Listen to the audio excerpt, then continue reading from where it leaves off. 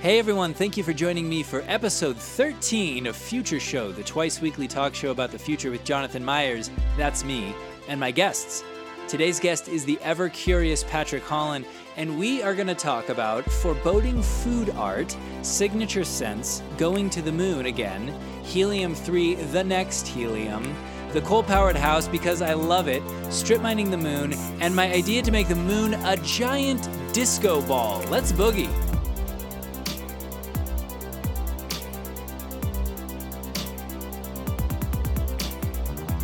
So online, it's basically if you're doing anything audio visual, basically just because of the structure of this thing, the internet will have like something of a kung fu grip. Like if you're making audio visual stuff, you are basically having to play by the rules of how information travels online, right? Mm-hmm. So if you're making music or movies, you're gonna have to deal with the fact that it could be pirated or something like that. Oh, sure. Right? You just have to deal with this stuff, or you have to go through these avenues. Audio and visual media seems so like super easily digitized, right? That they're just kind of you have to deal with that if you make that sort of work. And I was thinking about maybe just art in general, where it's sort of seen as mostly audio visual. Like it's pretty rare that you'd run across someone who thought a certain scent was art or something like that, or if you brought in food and said this was art in a gallery, people would be kind of like, what? Like there's no real strong, maybe there's a strong visual component, but it's not like music, it's not a painting. Like, what are you trying to pull? Right.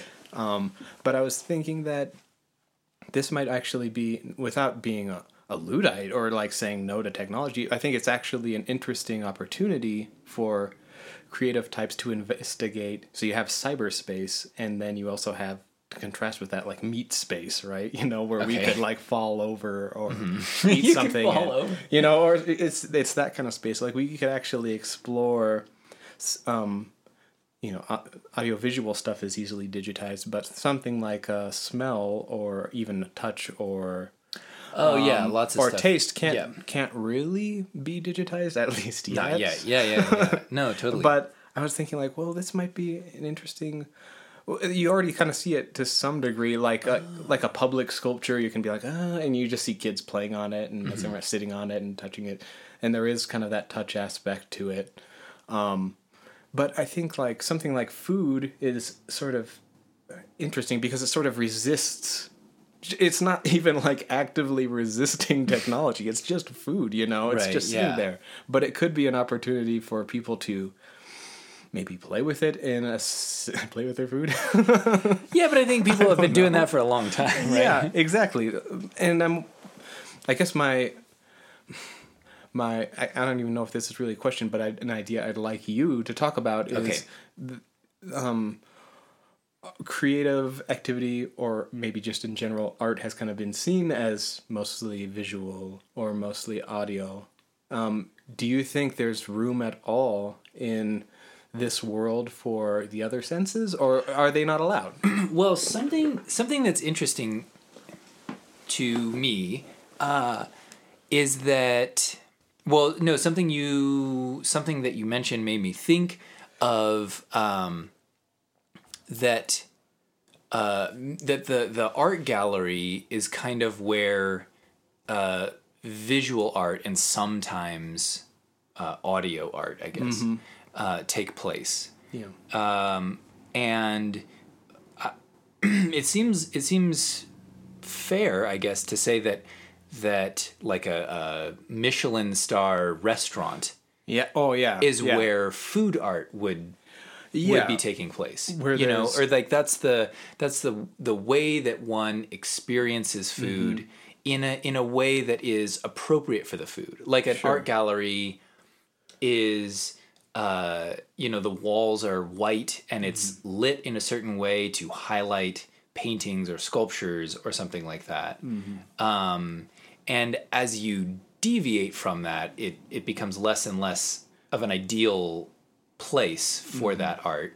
Right. the the walls are white to not take away from the art and to so that your focus is on the art. And I feel like at a restaurant, no, at a fine restaurant, like at a middle class restaurant, like at Chili's, there's so much, like, you're very distracted from the food because there is so much stuff going on everywhere besides the food. Right. You've got Maroon that you're 5 like, playing. oh yeah, the Maroon 5, and there's like a radio flyer wagon up on some shelf next to a stop sign, and I don't know, it's just weird stuff, and so. But when you go into a fancier place, it's like things are minimal, and like here's your food to experience, and it takes and people, the joke is, it takes up like maybe a quarter of the plate, right? And you're just like, people are like, oh, where's you're paying that much for something that barely fills up a plate, kind of thing. But the idea is the same, it is kind of hard to miss that similarity between the white cube art gallery and the carefully plated dish that you would get at some just like really really frou place.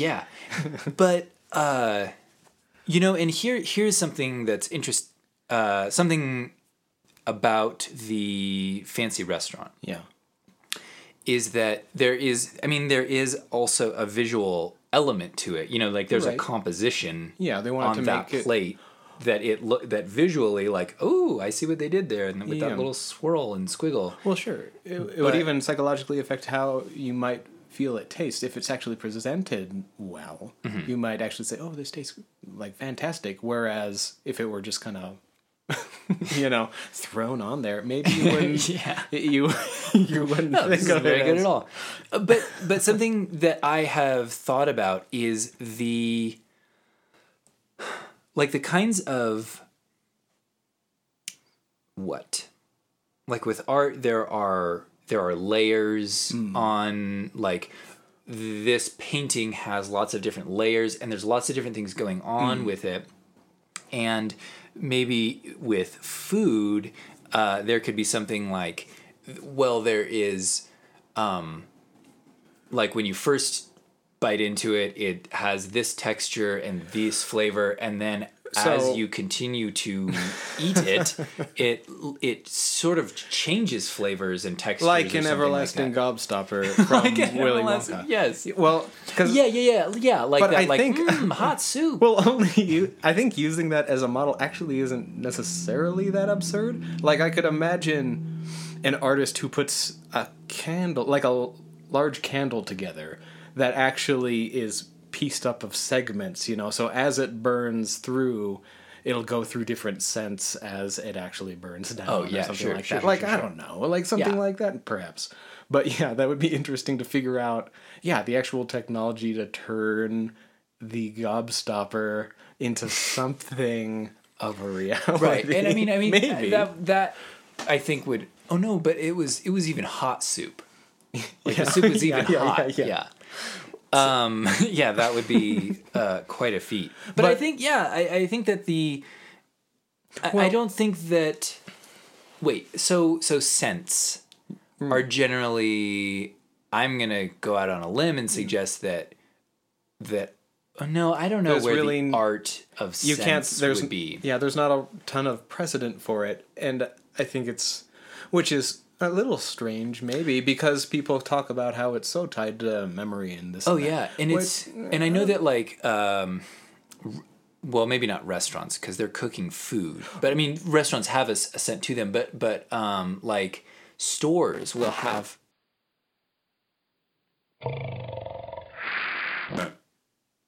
Whoa. Guys, I don't know if you can actually still hear us, but we just had a strange audio artifact. Whoa. And I think... Oh no, it seems okay now. Sorry, this makes absolutely zero sense to there was a glitch in the recording, and then we heard a growl. Yeah, it was a little strange. A tiger. Yeah, kind of like a ghost in the machine, a little strange dealy. We were talking about scents. Yeah. Stores, like clothing stores, will have a scent that they pipe through. Yeah. That, like, oh, this smells like express. Right. There's actually, they do pay people to come into like, if it is a clothing place, to have just the right music, and definitely the right scent, really make it feel like I'm on vacation somewhere and I'm here looking for, Yeah, but it does seem like that is almost like I'm gonna separate art and design here for a sec, because the scent in the clothing store that's a design thing. Like, we're gonna create this particular aesthetic, and I mean, well, not that art lacks aesthetic.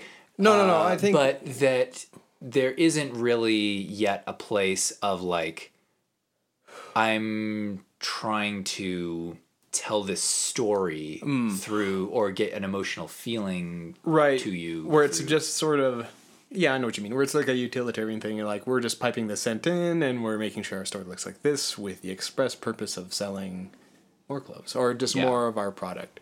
I think what you're saying is maybe missing is normally when you think of like a craft versus an art or something like that, or design versus an art, like art generally has some sort of like message that's ethical or political, or there's some sort of value statement about, that's trying to be made, or something about meaning. Life.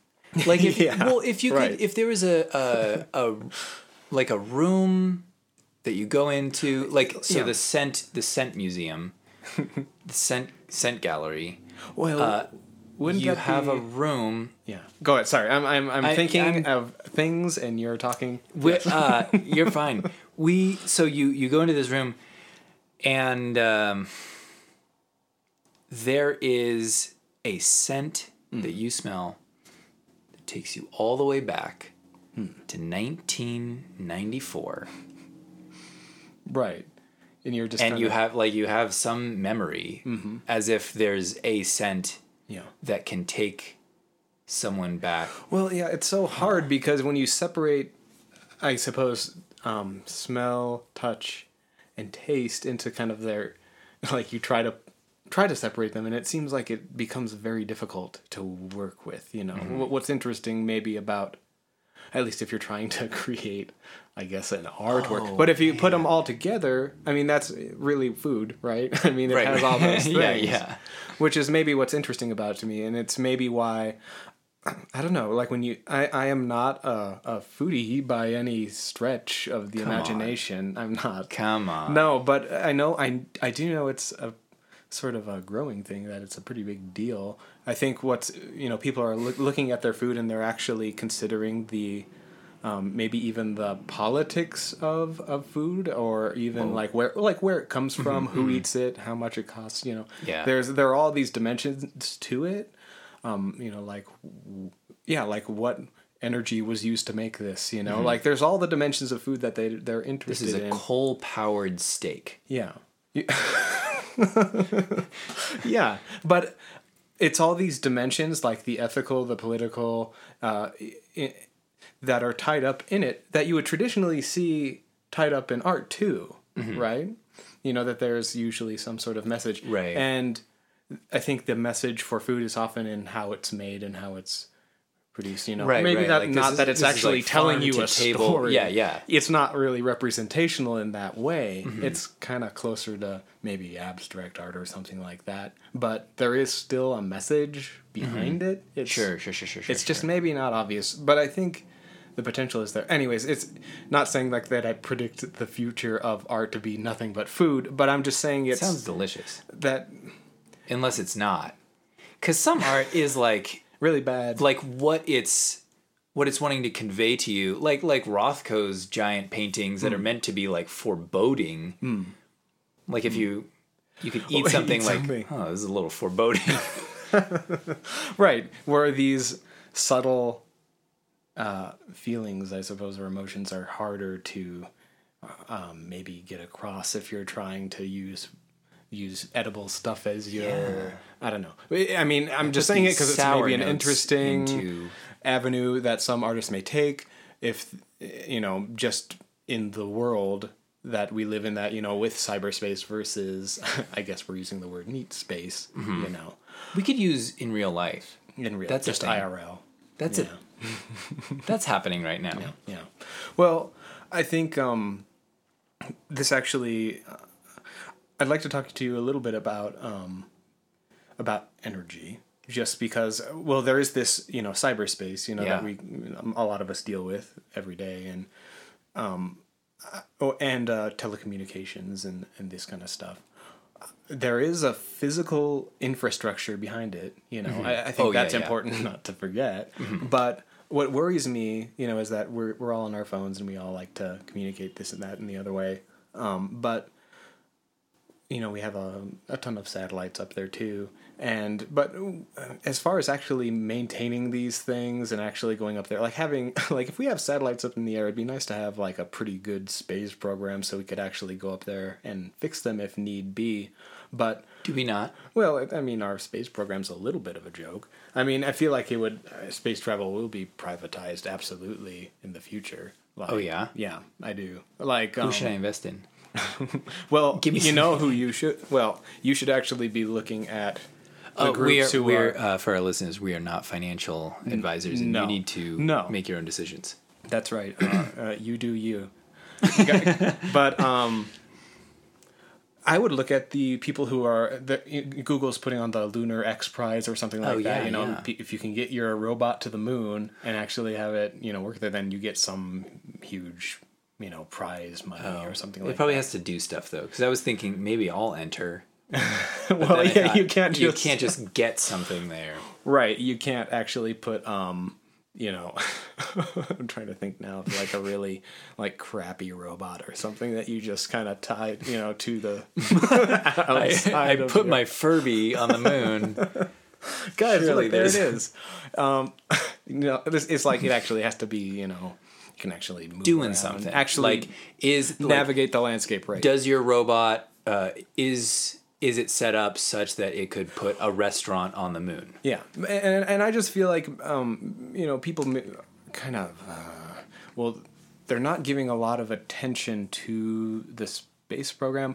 Not and it worries me, not just because I think it would be cool to go visit other planets, but also just because I think there are there's a lot of stuff we rely upon. One, that's orbiting our planet.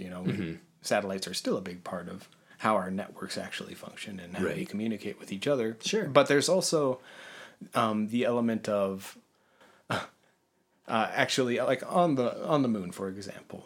And again, I don't know a ton about this. I'm no expert, but apparently there are large deposits of an isotope of helium called Helium-3. I don't know if you've heard Helium-3. Helium-3. The next helium. Right. It's the third helium. There was a sequel before. But it was kind of lousy. They were just in it for the money. But the third one started, The third one has heart in it again. But apparently, a reaction with helium-3 and this other element called deuterium could be what we need to actually cause nuclear fusion reactions as opposed to fission. We just use nuclear fission right now in all of our nuclear plants, which is pretty dangerous. We could have fusion. Right. Like zero waste. Right. The cleanest energy you've ever dreamed of. Yeah. Well, literally 100... Let's go to the moon. I mean, again, I'm hazy on the numbers, but from what I understand, just like 100 tons of helium-3 with the however much you need of deuterium could actually... power the planet for a year. Wait, how much do we need of this 100 tons. Which sounds like a lot.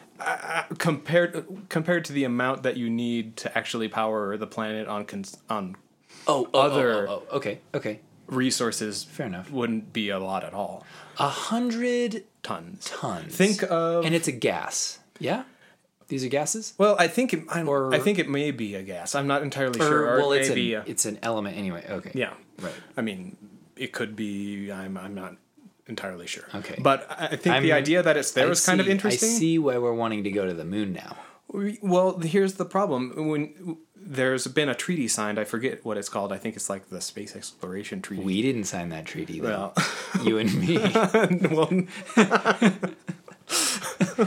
Who says we can't? Well, I mean, Wait, no, the treaty. I feel like there's a treaty that said like space, is the common heritage of mankind. Right, so you can't really like colonizing space for other reasons other than just specifically, We go out into space, we colonize the moon. We say no, this is Patrick and Jonathan land. We'll come up with a better name. Right, we make our own little micronation on the moon. And then everyone. It'll be like what was the name of that? It's land. The place that's like six and a half miles. It's like in the middle of the ocean or something like that. Yeah. Yeah, but it's like just beyond England's border or whatever. It's just hovering. Freeland, I think, is what it is. It might be something like that. It's I know like what you mean. It's a small rig. It's a small sovereign nation, or at least right. the people who live on it declare it a sovereign nation. Right. But I feel like it's actually, and there's been talk about that space exploration has actually been slowed because of this treaty that we. Oh, you mean because since it's all the common corporate. Well, there's no reason for. Like an actual nation to go out there and to fund something to go colonize the moon or Mars, because technically we can't. That seems almost silly, though. Well, yeah, I agree. In that, it almost seems like Earth is the common heritage of man, and that we shouldn't be setting up these nation states. See, that's where you run. Exactly. It doesn't really take. Yeah, it doesn't really take the Earth itself into account, and technically, the Earth is a part of space. So why aren't we talking about it in this same treaty? It's not. It doesn't. Yeah, it kind of fails in that regard. Who signed the treaty? I forget if it was a couple of nations that actually signed it. It went through like the UN, and there. So the U.S. signed it too. I think so. I think we might have. But here's the thing, though. If we could just set up. I don't know, like a cool robotic mining... Sealand. That's what it's called. Okay, robotic mining operation. Like some sort of robotic mining operation. Mm-hmm. Maybe power it somehow with space-based solar or something like that, like satellites out there with giant solar arrays that you could actually beam power to. Can you do that? Can you beam electricity? I guess theoretically you can. Seems like it would be noisy.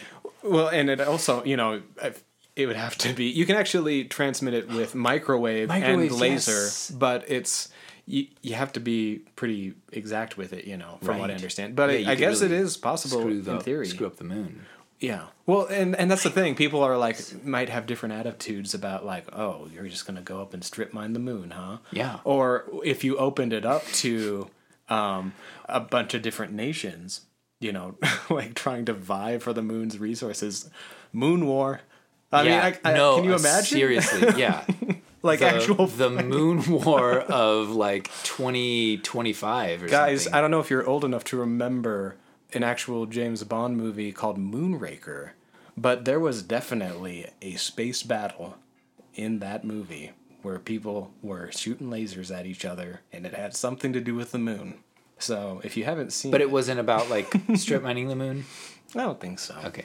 I actually don't remember what the moon specifically I wonder if it was putting a laser on the moon. Yeah, I mean I could see that kind of a thing happening in the 60s, that's what we're going to do. We're going to go to the moon. Guys, you don't understand. The Soviets are going to put a giant laser on the moon and they're going to shoot the White House. Right.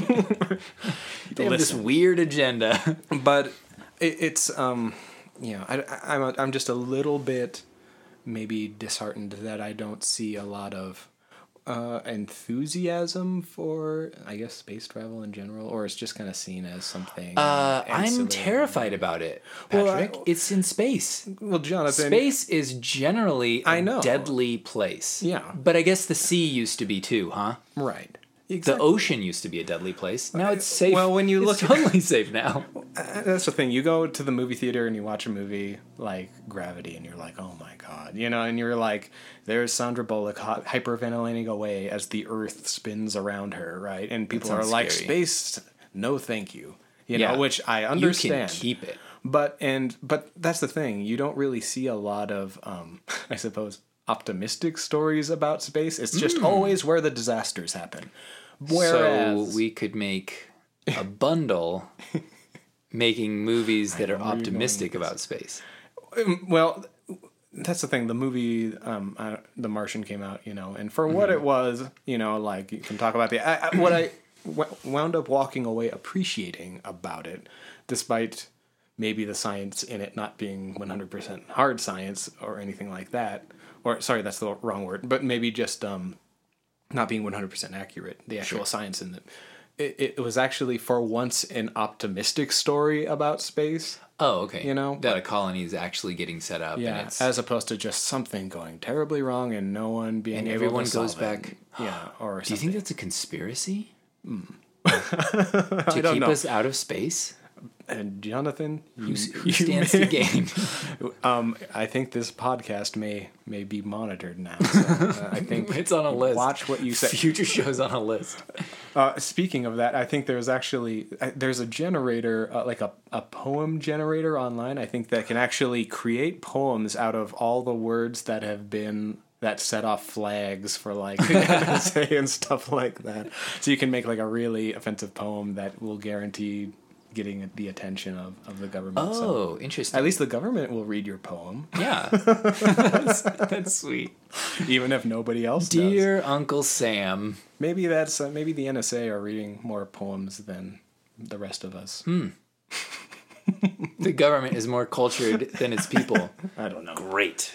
But anyways, I was just interested in what you had to say about that because... Wait, where were we? Just energy in general. Energy. Well, energy. Yeah. Well, I think that's interesting. Because... What about... For some reason, I'm fascinated with the idea of having... like really inefficient energy methods that are in each person's house. Oh, I see what you like having a coal-powered house. That's a fascinating idea to me. Yeah. But it does seem really labor-intensive. Sure, because the whole idea of, like, I can plug in my appliances into the wall, and use the energy that's being, made at a plant, or at a power plant. It allows me to live beyond my means, right? Oh, I see. I don't need to be thinking about electricity. I will just pay someone a monthly payment to not have to think about it. I've outsourced my electricity. Right. Because I could generate electricity myself. Yeah. I could get a bicycle-powered electricity generator thing and do it myself, but that's a lot of labor. Sure. And I would rather go do something else. Yeah. So... And, there are definitely people who would want to live, be self-sustaining, live off the grid, and all of this kind of stuff. And with fusion, you can. Well, I don't know, maybe. I mean, it would just, that's the whole thing. Like, we'd have to actually get there to actually, you could potentially mine it off of asteroids too, from what I understand too. But it's Is that a little easier? I don't know. I mean, I wish I knew. But, like... I don't know. I mean, maybe I just, in the interim, actually. I think that it sounds fascinating to get to the moon and to mine this stuff. Mm-hmm. It also sounds like a travesty to strip mine the moon. It's the only moon we have. Correct. And it seems like you're saying if we had two moons, we could at least spare one of these things. We'll use the second moon. We'll just use that for that our one's fuel. Always been the uglier moon anyways. We might as well. I'm reminded of an idea that I would like to see happen in the future, which is to put mirrored domes. Let's say maybe 20 feet in diameter. Mm-hmm. So, and these are domes. Okay. Gotcha. That we cover the Earth side, the Earth facing side of the moon in these mirrored domes. So you're thinking disco ball. Yeah. Like imagine the night sky, like a full moon with this mirrored moon. It would be a thing to behold. Well, You're saying that the thing that'll get us to the moon is to make it look nicer. Is that what you're like? Well, that I might mean, be an incentive. It's just so gray and. Yeah, actually, that would be great. I don't know if that's too, because here's the thing: is that the moon already reflects light down to Earth. Like it does an okay job of that on a full moon. Let's just use the full moon as the control. Right. In this experiment. So that's already putting out a bunch of light, or reflecting a bunch of light. And I feel like there must be a sweet spot in the diameter, in how big the diameter of the domes are, to maximize the light that it's reflecting, rather than, I feel like if you put like 2 domes or like three giant domes, then it would like have these pinpoints of light on the Earth, but all the rest of the Earth would be too. Oh, wait, so to clarify, your idea for domes is is this an energy solution? It sure could be. No, think about it. Like, oh, wait. Because because the implications here is that you're gonna make our nights a whole lot brighter, and potentially screw up some biospheres some pretty here. Serious stuff, yeah. You're gonna have creatures who only come out at night, going, "What is going on?" Yeah. Well, but I don't think that. I mean, if we start mining the moon, then you're we're taking all this mass off of the moon. Yeah. We're messing things up anyway. Yeah. We might as well send some mirrored domes up there with the next shipment of robots or whatever. Sure. And make the night sky a little prettier. Well, it's like what is it? It's like the Blade Runner kind of future, right? Where you have or even like Futurama, like all the billboards and stuff like that. Oh yeah. In space and stuff like that, where it's like, well, I guess that'll probably end up following us, if we end up going up there. Yeah. But I honestly, I hope, this is just my opinion, I think it would be, if it's, I think it would be worth it to actually go up there and start mining it, because, come on. I mean, that might be a game changer for at least a while. Like, actually, that resource. Yeah, but once we start... Well, sure, but we got to go somewhere. Well, what about... No, but there must be some other kinds of... So I had this idea, too. And I'm no mechanical engineer. But... Guys, to clarify, we're not experts on anything. Like, I bet we're experts on something, but not what we're talking about on this show. Completely unqualified. Well, I don't know. I don't even know if I'm going to share it, because I have talked to some mechanical engineers about this, and I'm not sure if it's actually feasible. But I imagine this giant flywheel. Okay. Yeah. Oh, it needs to be in an anti-gravity vacuum. That was just the sound of Jonathan throwing his hands up, just exasperated, and leaning back in his chair and looking off into the middle distance. I started thinking about that to get an anti-gravity vacuum takes an immense amount of energy in the first place. And this was a whole idea about... nature abhors it. Yeah. Nature abhors it. I heard a quote about house cleaning. Nature abhors a vacuum, and so do I. I really resonated with that quote. Yeah, it's a good pun, I like it. Yeah. I like it. I think we're going to end there. Okay. What have we talked about? Have we made any progress into the future? I think we have.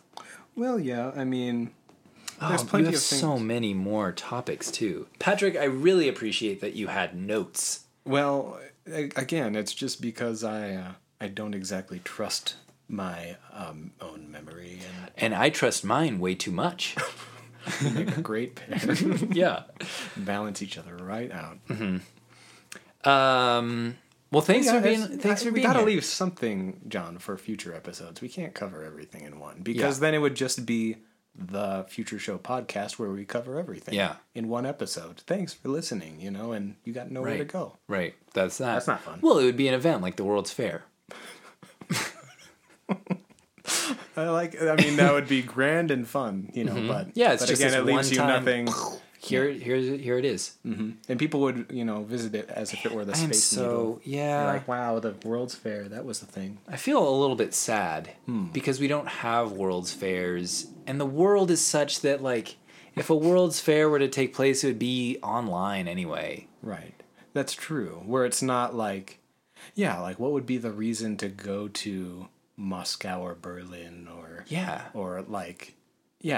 could just I'll just live stream it. Yeah, and see everything there. Or I'm sure there will be someone like a Twitter journalist. Yeah, somebody will be live tweeting the World's Fair. I don't need to be there. It's like cool new, I don't know, robots that 3D print themselves. Cool, and I don't know. So I wouldn't despair, All right. I won't. I hope we ended on a really positive note for you guys out there. I know if you're listening to this podcast for fun, maybe it's after work and you're feeling a bit down. I just want to, I would just like to say be optimistic about the future. I know it's hard because you're having to live day to day and you don't really have the time to think about the future all the time. But I think it actually behooves you and it behooves us to actually start thinking a little bit more in the long term. Patrick, are you suggesting that Future Show is a noble pursuit? Can we do that? Maybe it would make me feel a lot better. Well, maybe you're probably the most noble part of it. I don't know if maybe I'm bringing it down a notch. I don't know. I think you're bringing a lot of nobility to this. But anyways, John, it's always a pleasure. Always a pleasure. Yeah. Hey everyone, that is it for this episode of Future Show. Thanks for listening, and thank you to Patrick Hollen for being my guest. You guys can find him over on Twitter at PDHollen, HOLLEN. Hey Future Showers, I hope you guys are having a good time, because I am too. Thanks for your tweets and your retweets to at Future Show Show. 2 shows. You are a delight. You can check out past episodes of Future Show over at futureshowpodcast.com or on iTunes and other platforms. If you leave a review and tell your friends and family, the show will go far. I will appreciate it from you. Oh, and just remember, the future can happen at any moment.